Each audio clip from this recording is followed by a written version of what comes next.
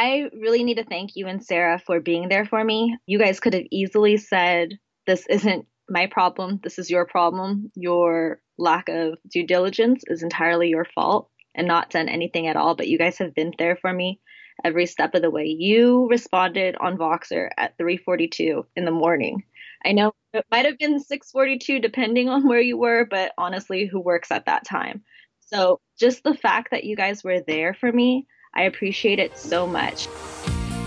Welcome to the Creating Wealth Show with Jason Hartman. You're about to learn a new slant on investing, some exciting techniques, and fresh new approaches to the world's most historically proven asset class that will enable you to create more wealth and freedom than you ever thought possible. Jason is a genuine self-made multimillionaire who's actually been there and done it. He's a successful investor, lender, developer, and entrepreneur who's owned properties in 11 states, had hundreds of tenants, and been involved in thousands of real estate transactions. This program will help you follow in Jason's footsteps on the road to your financial independence day.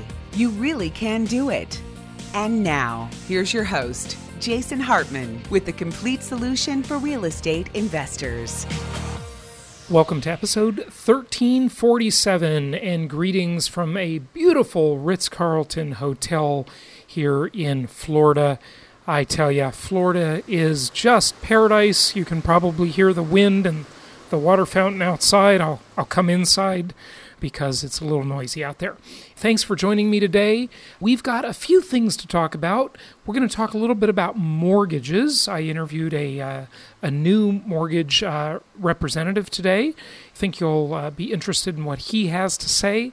Some insights on the mortgage market there. But first, if you want to do something kind of fun and funny, do this. Ask Siri or ask Alexa. Alexa's the one I asked most recently. Ask Alexa for the definition of Trump derangement syndrome. Yes, TDS, Trump derangement syndrome. It's pretty entertaining. And you'll see that a lot of people have this. So it's a disease affecting, or I should say afflicting, at least half the population of the United States. So check it out. I think you'll get a laugh out of that. Anyway, this is episode 1347. Before we get to our mortgage update, wow, home flipping. Home flipping ain't what it used to be. That is for sure. In fact, that's probably an understatement. It's an understatement. It is way down, way down, way down, way down. In fact, it is nearing a 7-year low.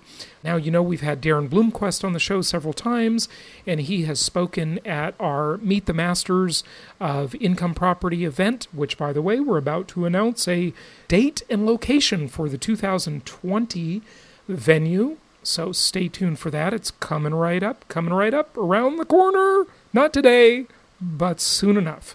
He's with Adam Data Solutions, and they are out with a report that says in the third quarter of 2019, home flipping was down to the second lowest point since 2011. Now, you might recall, since I've been doing this way too long, and way longer than all my other competitors, especially the fake ones that say they've been doing it since 2004. I actually was doing this in 2004, for real. But there's a few people out there who say they were, and they weren't. Actually, not a few. I definitely know of one. Okay, so back in 2011, you might recall that financing was incredibly difficult to get for home flippers, and as part of the financial regulation, there was just a slew of new things, including, not the least of which, including Dodd-Frankenstein, which really impeded business in the U.S. In terms of real estate, and I think slowed the economic recovery substantially. But it is what it is. These regulators, hey, they don't understand the real world. They sit there in their ivory tower, insulated from all things real. They pass laws and make rules that the rest of us little people in the hoi polloi have to follow. So all of these regulations made it very difficult for companies and entrepreneurs and individuals. Just, Bubba with a pickup truck who wanted to flip a house made it very difficult for him to do it because they had all sorts of rules like that you had to wait a certain amount of time. If a property was purchased in foreclosure, what was that rule? You had to wait like 90 days before you could flip it and then more time before you could flip it again, right? And this was to like just slow the whole machine down.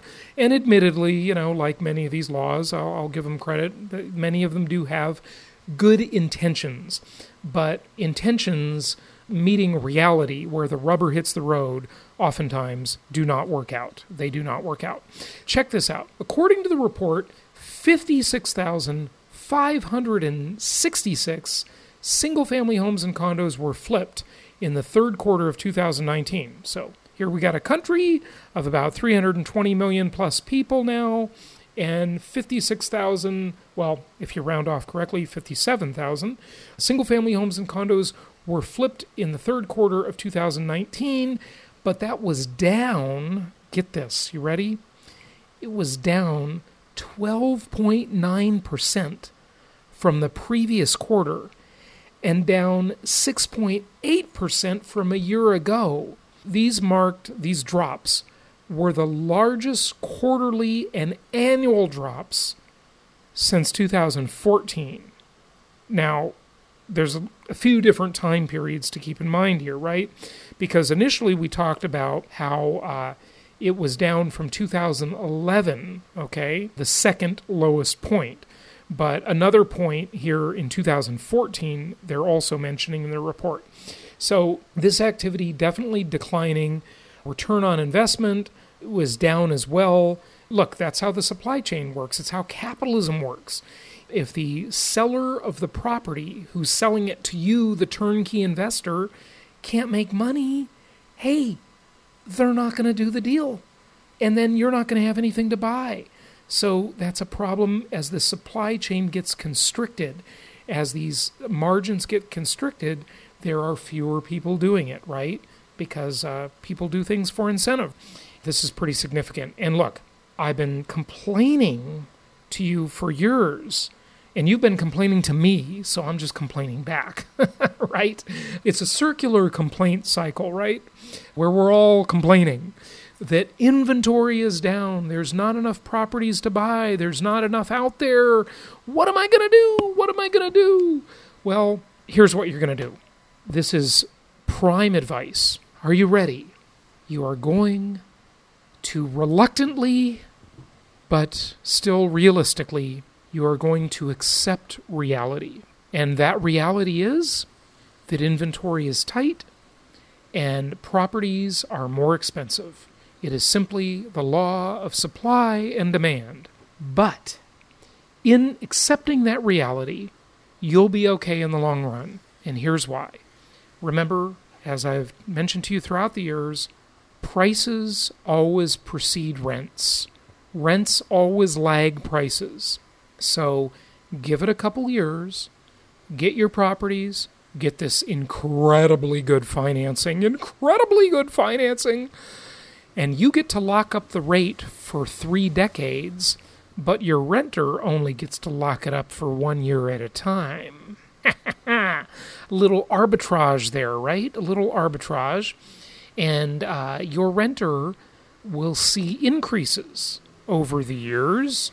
And if you can increase that rent by 3 or hopefully even 4% annually, now, you know how that works. One of my concepts I teach, the 3 dimensions of real estate. When interest rates are very low and housing affordability is pretty reasonable, then you're not going to be able to raise rents as much. But when you get into the cycle where the rates are up and the prices are up, right? When you have both of those factors at the same time, you're going to find that you have this magic thing, a magic 2-word thing. Do you know what that magic thing is? It's almost as magical as this beautiful ocean view from the Ritz-Carlton Hotel. Wow, it's gorgeous. Hey, by the way, maybe at Meet the Masters, I will share my secret on getting hotel upgrades. Yes, I tend to be very good at that. I wish I could do it with airlines. I occasionally do it with rental cars, but hotels, I do it often and I succeed often because I am in this gorgeous suite. I've got 2 bathrooms and 2 big rooms and 2 balconies and a beautiful view. Did I pay for that? I just paid the regular price of a regular Ritz-Carlton room, which ain't cheap, but hey, that's why we work hard and invest in real estate. But the upgrade was free. Yes, free. So maybe I'll share my magic secret at Meet the Masters. So be sure you come. Anyway, we'll announce where you can get your tickets for that soon and all the details. Okay, so the great thing about the 3 dimensions of real estate is that you get to do that arbitrage, right? You get to lock in your cost. Of course, you'll have some maintenance and repair costs, but that's fairly minor. You get to lock in your cost of borrowing, right? That's the biggest expense, that mortgage. You get to lock that in for 3 decades. Population keeps increasing. Prices keep going up.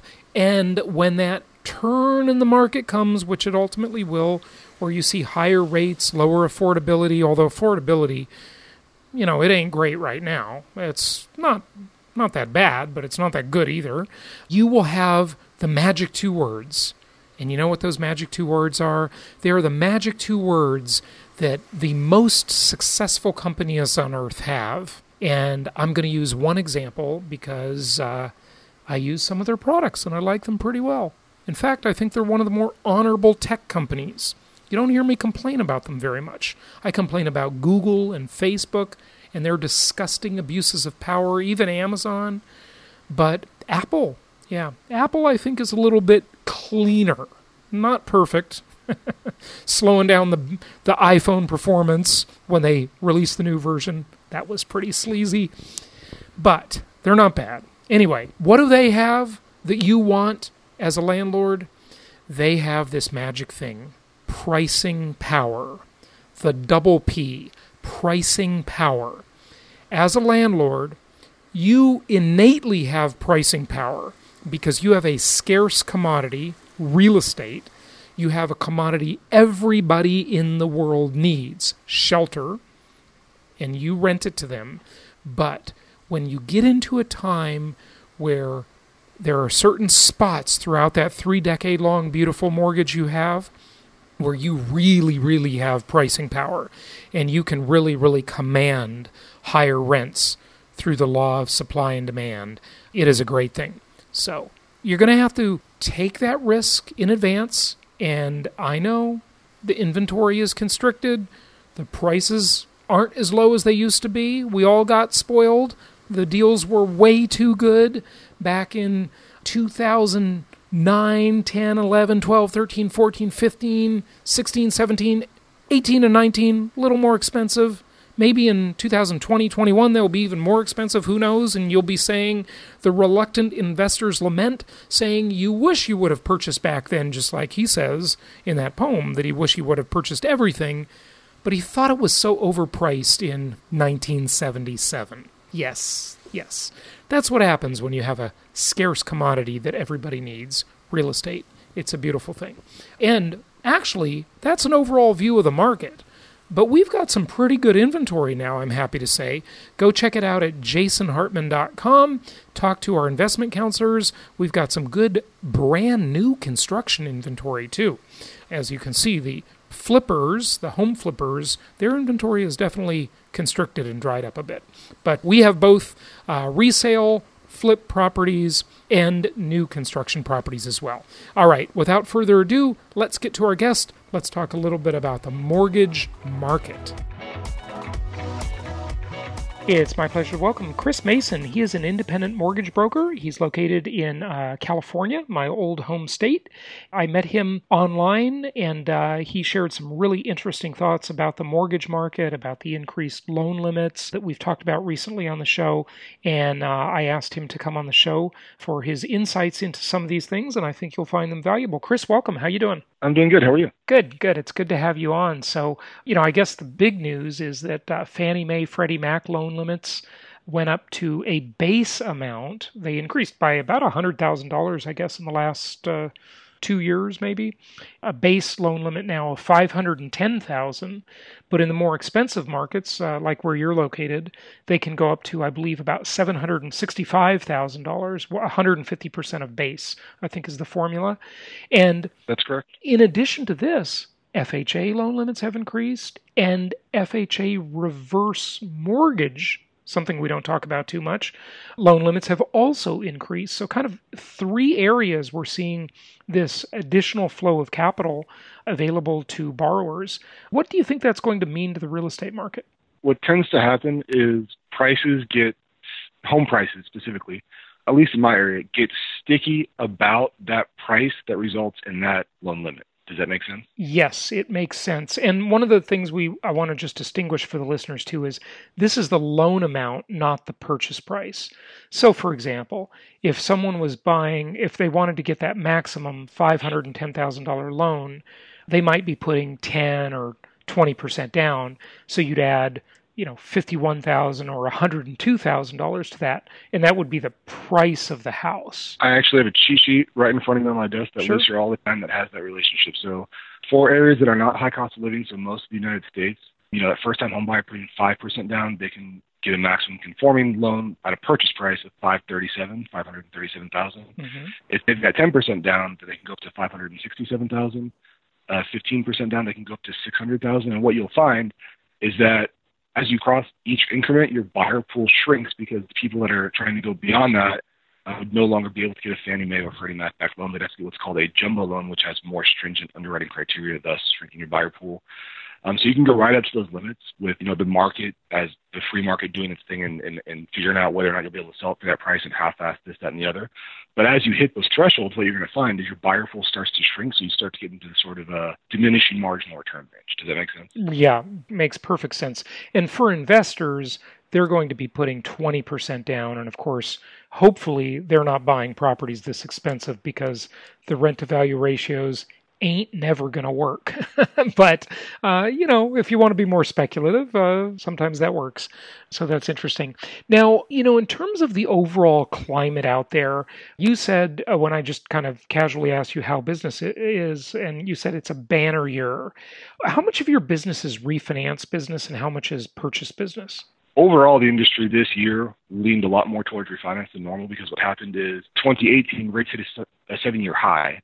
And then in 2019, rates hit a 3-year low. So basically, over this last summer that just passed, everyone that bought a house in 2018 did or should have refinanced over this summer, or even right now, still a good time. My personal production is about 20% refinance, 80% purchase. That's unusual. Most people chase the easy money of the refinances. Say $50 a month or whatever. The easy money of what? Just cold calling people and doing refinances. I don't find that very satisfying, but a lot of people do. Right. Sort of easier to get the refi business. And, I owned a couple of mortgage companies over the years, and I tell you, those refi guys, when rates are low, you get very envious of all the money they're making. It's like they're printing money, but their business is extremely volatile because the refis are a complete numbers game. It's just simply, does it make sense to refi or not? Whereas purchases have a more consistent flow of business, right? I agree with that, and I think the only way to build a sustainable mortgage business is to be purchase focused because you cannot have your livelihood and your ability to put food on the table dependent on the machinations of Wall Street, which is all you're doing if you're trying to focus everything on refinances. Right. As my listeners will know, I'm no fan of Wall Street, that's for sure. But hey, it does determine a lot, no question about it. What's been interesting to me, Chris, is this talk about new credit criteria. And, the FICO score system seems rather flawed to me. Is that a popular notion? Would you agree with that, or do you disagree? What do you think about the FICO scoring model? Is that really a good criteria for borrowers? I think it leaves a lot to be desired. I would actually tend to agree with you. So I'm in the San Francisco Bay Area, so a lot of what goes on here is centered around software. FICO scores are an algorithm, and software people understand algorithms because they do that for a living, and people around software people kind of via osmosis start to understand it. So my average FICO score is 766, which makes it a pretty useless metric because everyone's in the best category. Now I say average, that's the average of people that actually get loans. So you either have like a 766 or you have like potato. So there's not a whole lot in the middle, which is kind of interesting. And I don't think that's how it's supposed to work. And again, granted, my bias is towards the Bay Area environment, which is where Silicon Valley is located, which means a lot of software people. Right. And we have a lot of clients up in Silicon Valley as well that are purchasing properties around the country and building investment portfolios.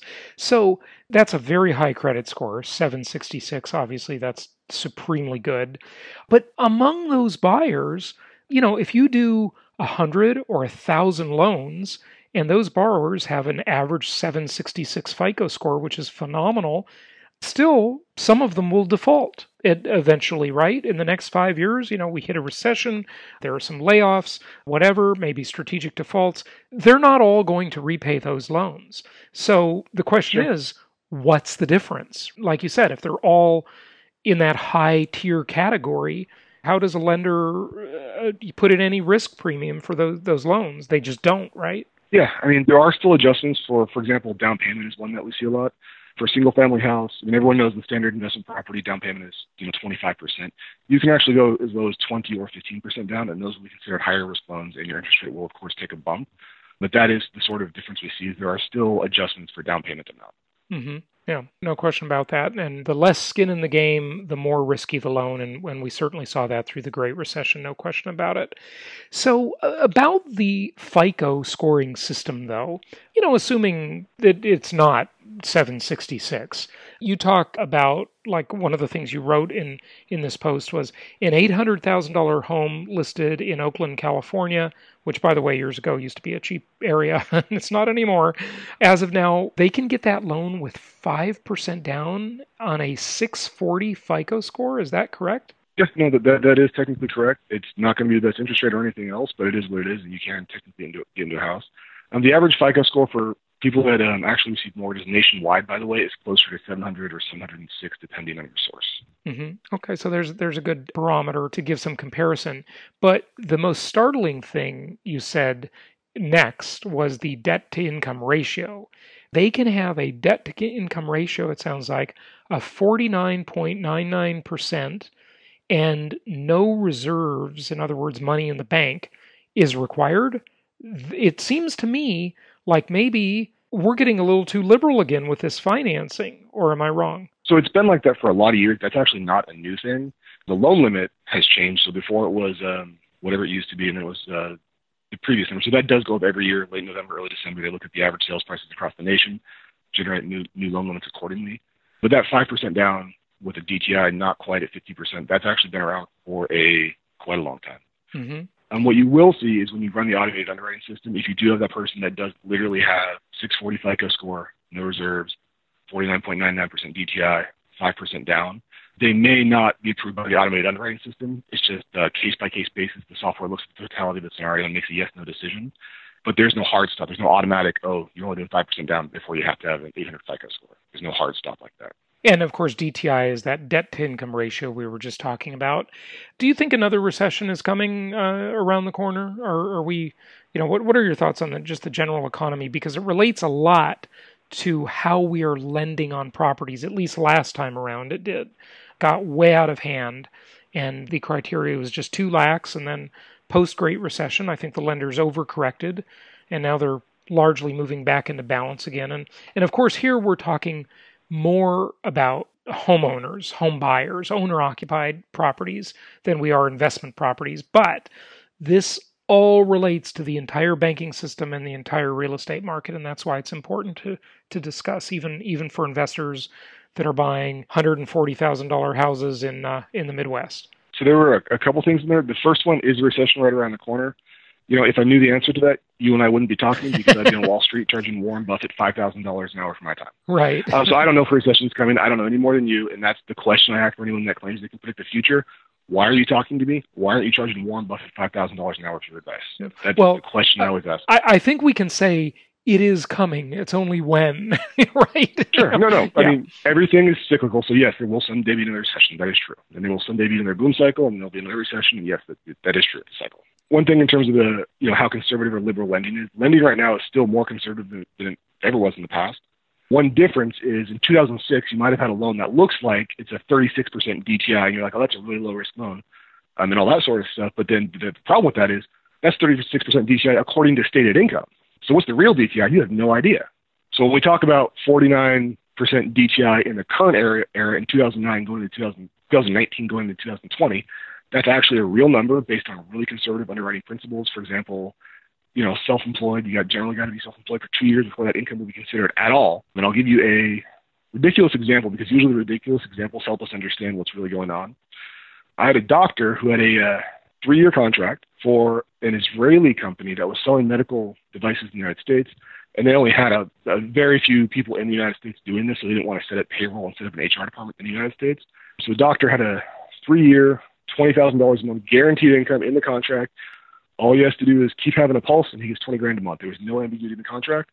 His mortgage qualified income was $0, because it just so happens that he was on a 1099 and not W-2. Okay. So if you're telling me that that underwriting is getting crazy, to do all this crazy, if that's the position you're going to take, then tell me why couldn't that doctor get a normal vanilla Fannie Mae 30-year fixed loan? Right. He should have been able to. Right. And so the qualifying criteria, the underwriting, is much more verified now than it was in the past. Yeah, so you might be skeptical at 49% DTI, but it's a real 49% DTI. It's not 36 on paper, but in reality it's 76 or something absurd like that. Right. And so you don't have the liar's loans the way we used to. Are any loans available that are interest only, or is that, negative amortization is a thing of the past, I'm pretty sure. But what about interest only? Are those available at all? Yeah, so that's what's in the non-QM bucket of loans. QM stands for qualified mortgage, which means it checks every single box you can think of, from CFPB to Dodd-Frank to all this stuff. And if it is a qualified mortgage, the lender is more protected in the case of a lawsuit. If it is a non-qualified mortgage, the way I've heard it expressed is that the lender loses the presumption of innocence. One of those boxes you have to check to be a qualified mortgage is that it has to be a fully amortizing loan with a max term of 30 years, which means what I just said. Whereas a non-qualified mortgage, they're not trying to check those boxes. They're not claiming that it's a paper type loan. So those ones can be interest only for the first 10 years, for example. Those exist. Okay, so what you're talking about, Chris, is interesting because it's kind of the background of the mortgage business. And I think it's important for consumers to understand this. When you're saying the qualified mortgage, the QM mortgage, is where you check the boxes that it's Dodd-Frank compliant, for example. And Dodd-Frank is this 2,300-ish page bill that's extremely complicated. And Bernie Frank and Chris Dodd, were the main proponents of it. And, we all remember this coming out of the Great Recession mostly. And when it's a QM mortgage, you say the lender has some insurance. What you mean is when they sell that loan off into the secondary market, whether or not they're going to have a buyback risk, right? Is that what you're referring to? Not quite. So what you're talking about is whether or not it conforms to Fannie Mae guidelines. All Fannie Mae loans are qualified mortgages. Not all qualified mortgages are Fannie Mae loans. Kind of like every square is a rectangle, but not every rectangle is a square. Mm-hmm. Perfect. Okay. So generally speaking, if it is a qualified mortgage, that just means that, if someone sues you or alleges predatory lending, the court's not going to start by frowning at you and thinking you're doing something shady. They're going to start by assuming you were acting in good faith, and the onus will be on potentially the person suing you to demonstrate that you were not acting in good faith, that you did this fraudulent thing, or you lied about this, or you lied about that. If it's a non-qualified mortgage, like your position in that courtroom, in the eyes of the courtroom, is going to be more disadvantageous the second you even walk in there. Much more risky if the lender is ever pulled into court, right? Correct. Yeah. So a standard QM agency mortgage example would be a Fannie Mae 30-year fixed, or an FHA 3.5% down 30-year fixed, whatever the case may be. And other loans that are not agency, they're not backed by Fannie, they're not backed by FHA, but they're still qualified mortgages. They're still terms of more than 30 years. They're still documented income. They're still, have the normal DTI restrictions and all that stuff. You just can't sell to Fannie Mae, which means you might portfolio that loan on your books. But to make things even more complicated, that exists on the non-QM side as well. There are people that will do a non-QM loan and portfolio it. Most hard money loans are examples of that. You follow? Yep. I'm a hard money lender, so I'm definitely not doing QM loans. There's another bucket of non-QM loans that are the ones that you mentioned earlier are their interest-only loans. There are institutions doing these non-QM loans that have found people on Wall Street that will buy that loan. So Fannie Mae is not going to buy it, but Wall Street might. Do you have any stats or a sense of how much of the market is qualified and how much is non-qualified? I don't have a statistic, or I don't know the source that I'm sure it exists, but just my feeling from doing it is that over 90% of mortgages, over 90% are going to be qualified mortgages that are actually happening. Okay, we kind of lost you, so I'm just going to repeat that for you. That your sense of it is 90% or more are qualified mortgages. So that's the vast majority of the market, obviously. Good stuff. Chris, give out your website and tell people where they can find you. Sure. My phone number is 415-846-9211, and my website is www.eastbaysmortgagebroker.com. That's East Bays with an S at the end of there, possessive S. I'm the mortgage broker of the East Bay, so eastbaysmortgagebroker.com. Good stuff. So eastbaysmortgagebroker.com. Chris Mason, thanks for joining us. Hey, no problem. Have a good day. Thank you so much for listening. Please be sure to subscribe so that you don't miss any episodes. Be sure to check out the show's specific website and our general website, hartmanmedia.com, for appropriate disclaimers and terms of service. Remember that guest opinions are their own, and if you require specific legal or tax advice or advice in any other specialized area, please consult an appropriate professional. And we also very much appreciate you reviewing the show. Please go to iTunes or Stitcher Radio or whatever platform you're using and write a review for the show. We would very much appreciate that. And be sure to make it official and subscribe so you do not miss any episodes. We look forward to seeing you on the next episode.